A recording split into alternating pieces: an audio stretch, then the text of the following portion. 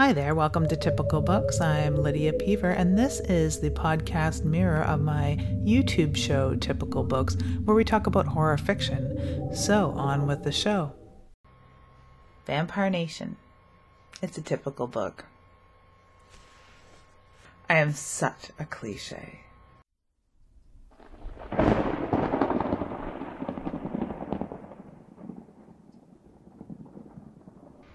Vampire Nation is a typical book. It's published in 2008 by Llewellyn Publications. I own quite a few Llewellyn books, actually.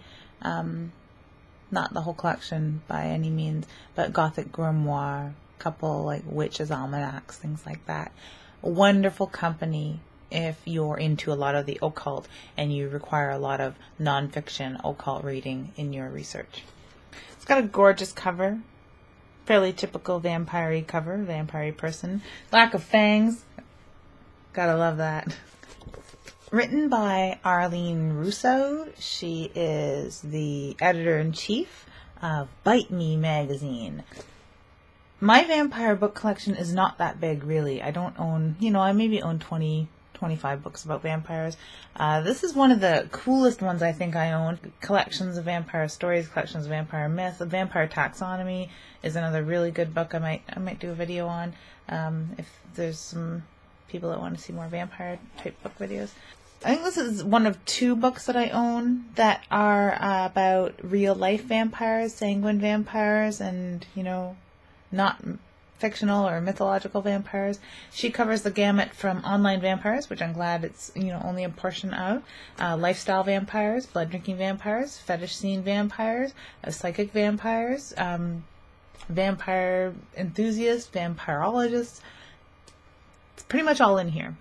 Now you might be asking, of course, what sort of freaks consider themselves real life vampires? All kinds of different freaks would be the answer, as you can tell from the various chapters and types of vampires covered in here. Of course, blood is a topic throughout most of it, except for a lot of the not blood-drinking vampires that you'll encounter. Well, they do talk about the AIDS epidemic, and it doesn't not touch the vampire community. This is her quoting Katrina Catt. Although blood donors are preferred, there is a realistic danger of blood-transmitted diseases like AIDS. One main alternative many use is animal blood. Before you turn your nose up at that idea, I want to point out that people have been using animal blood in cooking recipes since the time of the written word began. From blood sausage to blood stew, many types and varieties are available. A butcher won't even blink at the request for fresh pig or beef blood, which is totally true. It's used in the movie industry, it's used in cooking, it's used in art. I mean, why not use it at your next vampire party? I think it's indispensable if you're writing a vampire novel to stay away from some of the cartoonish cliche myths.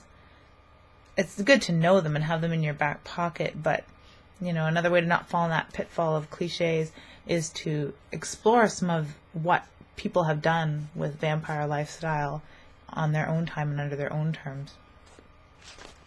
If, like me, you are a vampire fan and have been since a kid. A lot of kids are fascinated with vampires and aren't going to turn out to be a horror author or wear weird black veils and make gothy little videos on YouTube about vampire books. But you can still have a really healthy fascination with vampires and read books like this. You'll find yourself in the pages, in the people that she interviews, whether they're full-blown, blood-drinking lifestyle, fetish scene, psychic vampires, what have you, or just really typical, plain people. You might find a little slice of yourself in here. For years now, in fact, as far back as I can remember, I've been obsessed with vampires. I've always felt that in some way I was supposed to be one. All of this is very confusing. I constantly feel I should be among vampires, but I do not know how to proceed. I don't know if this book gives you the step-by-step instruction on how to proceed on that, but at least you won't feel so alone. I always loved vampire movies as a kid. In fact, I think my very first crush was on Christopher Lee. When I got older, I began collecting vampire-related things, books, statues, pictures, etc. Then I started going to vampire conventions and special vampire-related evenings. when I saw the other like-minded people, the way they dressed and behaved, I thought, I'm not crazy. Yeah, you can think you're not crazy, sure. Or you can be someone who was only slightly attracted to vampires, if at all, and not collect books like this, and not have a crush on Christopher Lee, and have someone like me try and explain to you that you were once a vampire LARPer, and you do in fact collect books like this. Maybe people will still think you're crazy, but whatever. At least you have books that are helpful and make you feel a little less out of touch. Vampire Nation. It's a typical book.